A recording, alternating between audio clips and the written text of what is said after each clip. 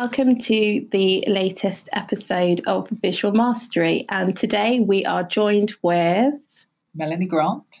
I'm luxury editor on 1843 magazine, which is the lifestyle sister publication to The Economist in London. Melanie has been a journalist for over 20 years, working for Financial Times, the BBC, and as she said, The Economist 1843 magazine. So she specialises or has more of an interest within watches and jewellery and craftsmanship as well. So do you think you could tell me your first experience with luxury? What was the first item that you had or memory or... Well, that's interesting. I mean, the first serious thing I bought was a ring. And I went with my friend Tamara, who was getting a bracelet made. And my grandma had just died. And my grandma was really close to me. She was like one of my best friends. And I was devastated when she died.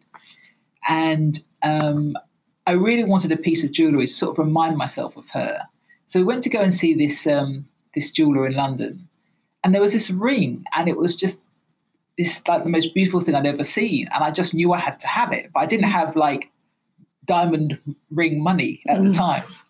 And I said to the designer, like, I just need to have that ring. And she said to me, you can pay on installments. And I was really quite scared because I knew I couldn't afford it. And she gave me a good price and I paid for it over a number of years. And it kind of changed my life. And she said to me when I bought it that this ring will change your life. And I was like, not sure about that.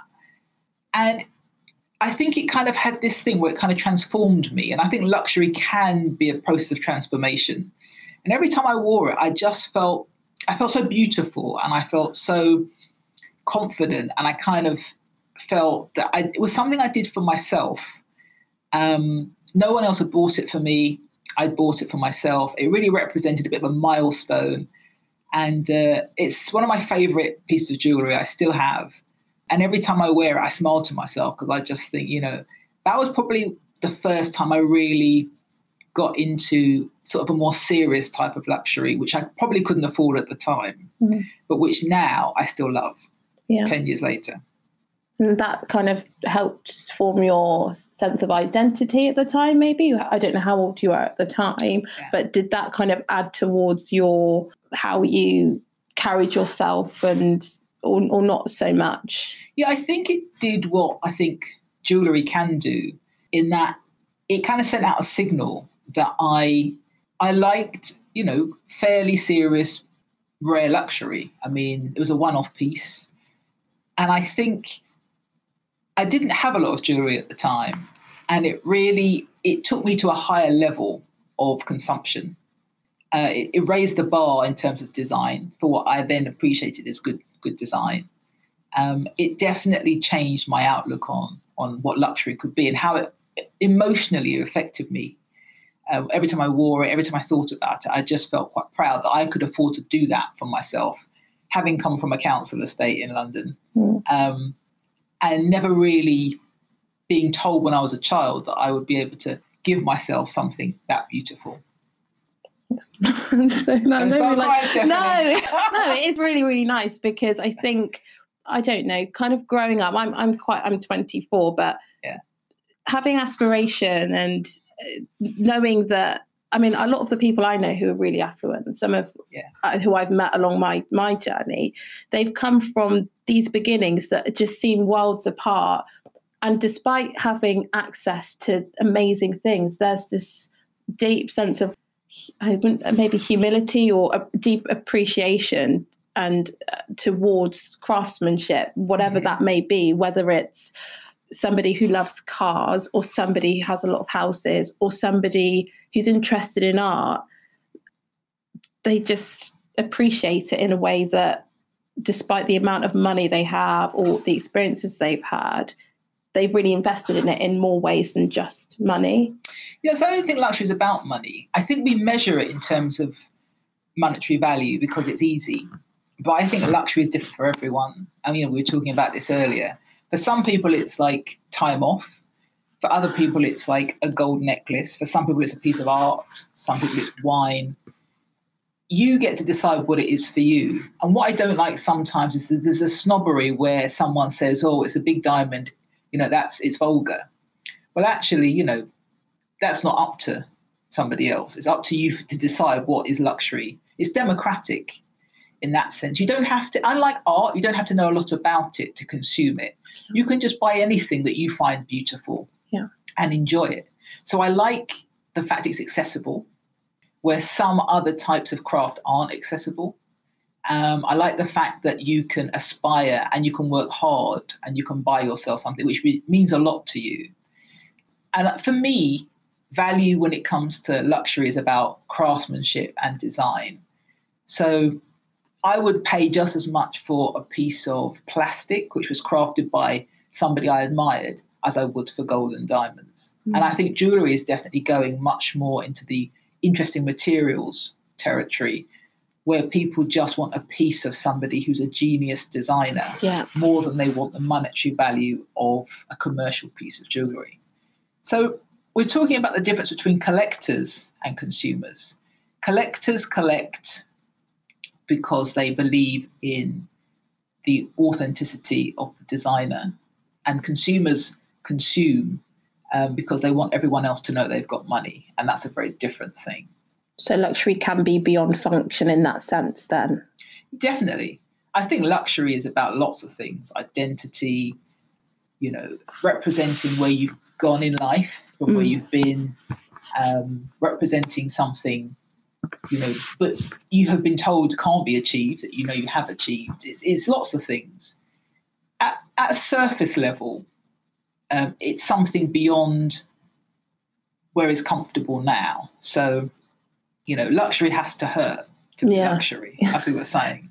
If you could just buy it, it wouldn't mean anything. It's like buying a packet of crisps. Yeah. But if you have to save for 7 years and be educated by the designer as to what you're buying and understand the market and the history behind it, that's luxury. You have to be worthy to consume it properly, to collect it, really. And that takes time. So you shouldn't try and buy that thing too early. You've got to understand it before you can really, really collect it. So it's like almost a bittersweet thing. It involves a pain and a journey. So with anything, as if you have a project or even like a career or something like that, it involves a journey. You obtain that thing too soon or not soon enough. It has a delicate balance within that. Yeah. You're not supposed to understand it at the beginning. Yeah. I've bought things where the designer has said to me, you won't get this now, but in 10 years' time, you'll understand what this is. And I'm like, I don't really like it, but I trust this designer. Okay. And in 10 years' time, I'm still wearing it, and now I get it. Yeah. But you have to trust the person who made it, because they have spent their entire life, that you're looking at their life's work in physical form. Mm-hmm. So if you're going to get into that, you have to trust them that, their vision of you is beyond where you can see at this point. So it's almost like trusting somebody else's vision of you and what you can be. Yeah. So what we were speaking about earlier is luxury then in that sense a religion, because it's often linked so much to history and heritage, where in the past people are so fixated on gold and temples and things. And I was saying that in terms of now's version, religion has more of a political kind of link. Is now our cars and our watches our new religion, something that we aspire to, that money can't put a price on those things? I don't think it is religion. I think it expresses our desire with a fervent kind of religious approach sometimes. I mean, religion is, organized religion is about connection to a higher power, and that isn't luxury. Mm-hmm. But I think luxury can express a transformation, as we said earlier, and it can express a vision which is very emotional. And sometimes some people can have almost spiritual experience. I mean, when I started writing about jewellery, Cartier asked me to go and write about an exhibition they had at the Grand Palais in Paris. And I went there, and I went into that auditorium one person, and I came out someone else. I still can't really explain it, but the beauty was so profound, the history, the expression of kind of love and emotion that a lot of those pieces historically kind of connected to. Just, I had like a physical reaction, and I came out and I just thought, I need to somehow find a way to write about these things, that they're artifacts of our time. They're beyond pretty jewels. They actually express who we are as humanity now. And that, for me, is why I write about luxury. It's beyond the physical, it's beyond beauty in that sense. It does have real meaning, I think, but you've got to take it beyond the surface level. So when you were saying about it being an artifact, how does that then link towards something like art? How come they are so separate? Well, so something happened basically where fine art, like painting and sculpture, was kind of separated from decorative art, which are things like ceramics and jewellery and things that you kind of make and sort of applied arts. Decorative almost. Yeah. And so they were separated at one point. And what happened, a hierarchy evolved where fine arts went to the top, decorative arts went lower down. And I personally believe that anything can be art, anything. Art it could be a chair, it could be a thought, it could be something you've drawn. Banana, it could be anything. And if it's applied art, it's the intention. So if I create something with no intention whatsoever, it has to come out of me, go into the world, that's art. The downside to luxury sometimes is the intention is made to be sold. And that is the difference.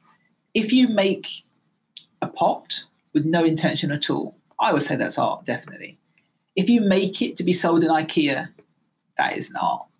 So it's about commerciality and about intention. If your intention is pure, then I think it's art. And only the artist can say. It's not for me to say, Grayson Perry, your pot is something else. It's up to him to say, this is art, this is an art. And the trouble we have sometimes in jewellery is the jewellers say it can't be art, because they've made it, to sell lots of it. And also, later down the line, things that were made in a certain capacity then are seen differently. So history often changes what, our perception of things are. And the standard in which they're measured against as well. Because sometimes we just can't see what important things are at the time. And that goes doubly so for things like paintings, where at the time no one cared about them and thought they were nonsense. And 100 years later, they sold for $200 million as a valuable art piece and put in a museum.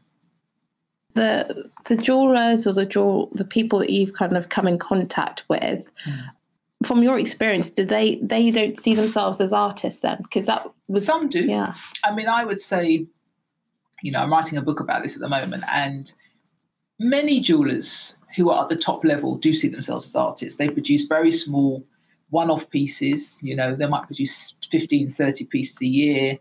Each piece is unique. They have a collector. The way they work is as a fine artist would work. Then you've got some jewelers who produce 800 or 900 pieces a year. They sell them through department stores, and they talk about product. That's a different thing. So I think if you make a very small number, each is rare and unique. Each is something that you probably couldn't make again or wouldn't make again. And you're selling it to someone who just wants a piece of you, I'd say that's art. So it's almost like a line between too much is almost premium and just the right amount would be luxury. It has to be rare. Yeah. I mean, artists produce series of things, but it definitely has to be rare if it's a decorative art. And that's more something geared towards, as you said, maybe jewellery or something like that. But when it comes to, say, cars or, as we were saying before, golf clubs and things like that, that's where I'm almost lost in. I mean, I don't think a golf club can be art, if I'm honest. I mean, it can perform in a way that because it's creative to produce a function. This is where jewellery is on the fence a bit. So if something is made with a function in mind, like a watch, I would argue you could have artistry, but a watch isn't art because it's made to tell the time, whereas art's just made to just exist. A car is made to go somewhere. So, it's very hard for that to be art. Jewellery's got so many functions. Some people make jewellery, as we say, to be sold. Other people just make it because it's a miniature sculpture and it's a very different thing. So the intention, again, is everything. Do you think that paying more should get you luxury? Well, this is the interesting thing. So as we said before, luxury has to hurt, has to probably cost more than you maybe want it to cost. But actually that's part of, luxury is kind of a useless thing. You don't need it. Yeah. You're not gonna die if you don't have it. It's not food. It's not clothing you do need to survive. But it's the essence of beauty. And from when we came out of the caves, we were putting feathers in our hair, stringing very beautiful pebbles around our neck. Like, we have something in us as a human race where we idolize and fantasize beauty. It's in our mating ritual. It's in everything that we do beyond the bare function of survival. I think luxury taps into that. It's a much more sophisticated version of the feathers in our hair. And it kind of gives us joy. Where it can go a bit wrong is when you're trapped in a kind of spending too much and you get a bit obsessed with it and you're maybe going beyond your means, which can happen, as we know, with lots of shopping. If you've got a bit of a fetish for shoes or bags or whatever it is, it can get out of control, and that is tricky. But saving up for something after working for 10 years at, getting to a goal and like hitting that and buying yourself something which it totally just makes you happy every time you see it, I think that's a good thing. As you were saying about once you've got a taste of it, it's hard to go back. So I suppose that's almost a recommendation of how, for someone like me, as I get older, when I'm entering into luxury, I would take that into account. But for somebody who maybe has more, or once you have that, or maybe even if you've been born into that, does that still hold truth in that sense? Yeah, I think whatever you're used to, if you're born into money and, going to the Bahamas is what you do just generally, then you'll find some out of the way difficult thing to do, which is a luxury for you. The richest people I know, their luxury is the most simple thing in the world. It's often time. Time, I think, is the ultimate luxury. If you get good at anything, you've got less and less and less time. For me, the biggest luxury is to have an hour to do nothing, to not speak to anyone, to not check any emails, nothing. 20 years ago, the biggest luxury would have been probably go to Selfridges or somewhere and buy anything I wanted. Yeah. It's like your luxury changes as you progress. And the more successful you become, the simpler it becomes, because you can buy the stuff that you want.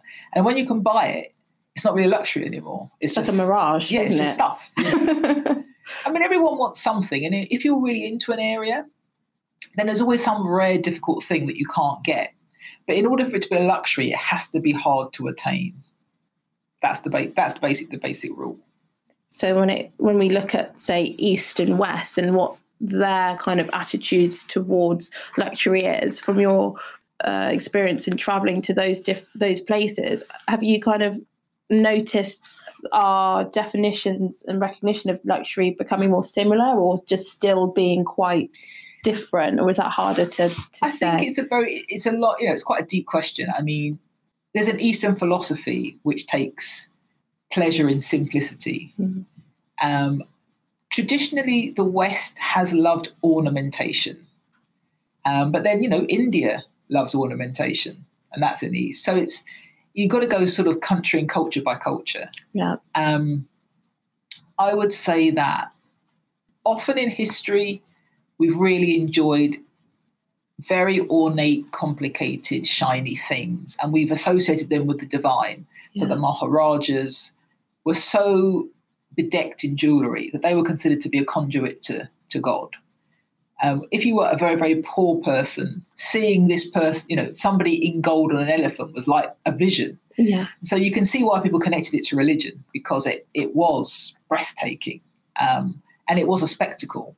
And in the East, it's a slightly different thing. Say India has the biggest love affair of jewellery, I think, of any culture. That's in the deepest part of their culture. and it's who they are. You know, Japan, for example, is very different. Like, it's very, very small, very, very high quality jewels. I talk about jewelry because it's my specialist subject, but every culture approaches it slightly differently. But there's a luxury version in every culture. China, with its enormous wealth now, you know, people are in luxury. People are chasing China now as a place. You know, because they have rediscovered a love of luxury. Now they're buying a lot, but they're getting very sophisticated in very short time. They're now collecting at a very high level in terms of art and luxury. People now think they can sort of give the Chinese some shiny thing and that'll be enough. It's not. You know, they're serious collectors. So the one thing you can't do is judge a book by its cover. You can't look at someone and know where they are on the journey. Mm-hmm. You can't tell by what they're wearing or who you think they are. Everyone is just acquiring knowledge. And I think the biggest compliment you can pay to a designer or an artist is to know their work before you buy it. Know what you're buying. And don't buy too much of it. You know, really allow yourself to enjoy one thing for some time. You know, even if you've got the money to pair your Rothko with your curtains, you know, don't do it. Like, have one great painting. Be selective in that process. And take time, take 10 years to understand that before you move on to something else. Well, that's taught me, because I think coming into this, I thought that luxury was something that was internationally recognized. Obviously, we have those brands like Louis Vuitton and Chanel where they've kind of crafted luxury because they are producing things like they make their own watches, which is why it's luxury, as opposed to a watch that would maybe charge the same price but is outsourcing. I thought luxury was something that had to be internationally recognized in order for it to be luxury. But I think... Yeah, there are completely different layers to, you know, Chanel, Louis Vuitton, all those brands you mentioned have completely different levels. You know, you can go in and you can spend £50 on a key ring. And anyone can do that. And I like that about them. I like that anyone can walk in and buy that key ring. Or you can go to the very highest level and they'll make you a bespoke trunk or a bespoke jewel, which will cost you millions of pounds, which you have to wait 5 years for. What I love, the beauty of the mass luxury is that it's for everyone. And as you know, everyone I know who owns something from a big brand also then starts to collect smaller, independent, obscure designers. There shouldn't be any snobbery. You should have whatever makes you happy. And that sometimes annoys me, where people say, well, if you've got this Louis Vuitton purse, you're an idiot. Well, no. If that makes you happy, buy it. You know, that means a lot to you, and that's good. As long as it means something, that's the point. Yeah. I love that. That's made me really happy about it. So let me just ask you some statements that maybe you can answer, if you can, true or false. Your luxury is not my luxury. True. Luxury is and should be universally recognised.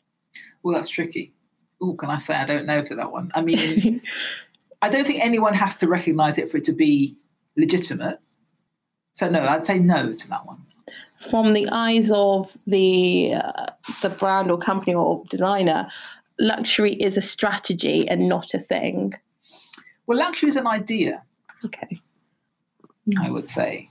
I mean, you have a business strategy to sell luxury. But again, it's an emotionally complicated relationship with a physical thing or an experience, which you can't necessarily explain, but you know you have to have. Psychological. Yes. Okay. Because you're on Visual Mastery. Yes. That name is quite, I mean, it has different meanings for every person. When I've spoken to the artists who have come onto the podcast, what does the term Visual Mastery mean to you, in the sense of just hearing it, or if you've kind of come to some sort of conclusion? What does that say to you? Well, I spent my entire career interested in master craftsmen or women, people who reach such a level of intensity within their chosen field. They've kind of dedicated their lives to mastering one or two elements of the artistic practice. I think that becomes an almost spiritual experience. When you hold something in your hand which has taken someone 10 years of their life to produce, you know, no one can then say that that isn't an important thing. So, yeah, I think it's visual mastery for me is the visual representation of something which is masterfully crafted. It's beautiful. Thanks. Oh, wow. That was great. I think that was a lovely way to end this episode. But would you like to add anything? Well, first of all, I'd like to say, don't feel guilty about loving luxury. We are in the West, and it goes hand in hand, really, with consumerist culture. And we are encouraged to buy masses of things because that's the culture we're in. But actually, resist the trends of what you're supposed to buy and listen to yourself and figure out, there's something I want, which I've waited 10 years to own, which I'll probably wait another 10 years to ever actually buy, if I ever buy it. But I just enjoy thinking about it. You don't sometimes have to own it to really love it. You can just admire it. You can go and visit it in a shop. Like, you don't have to bankrupt yourself to own it. Sometimes you can just be a fan of it. So don't feel guilty about loving luxury and loving beauty. And don't feel like it's a vacuous thing. It is part of what makes us human. And I think it's a beautiful thing. I think it's endearing because when I've met somebody, say two people own the same ring or something, I'm endeared by the person who can tell me about it. To me, that represents luxury. This person's knowledgeable. This person, impressed by all they know about it, as opposed to someone who's seen it as a luxury and just bought it and says, well, I have it. That to me is the difference between the value of why I would maybe get something. I'd really want to know about it as opposed to just have it. Yeah, it's about meaning. It represents, as we said, a time in your life, a key moment. It's memory. It's remembering somebody who died who was close to you. It can be like a memorial, but in a nice way. It can really hold something special in that small idea of what luxury is. So, yeah, I see it in a really positive way. If it's expensive, then we often just want it more. Yeah. For anyone who wants to follow Melanie, because she posts the most gorgeous, amazing things that she encounters daily, and the captions are really beautiful.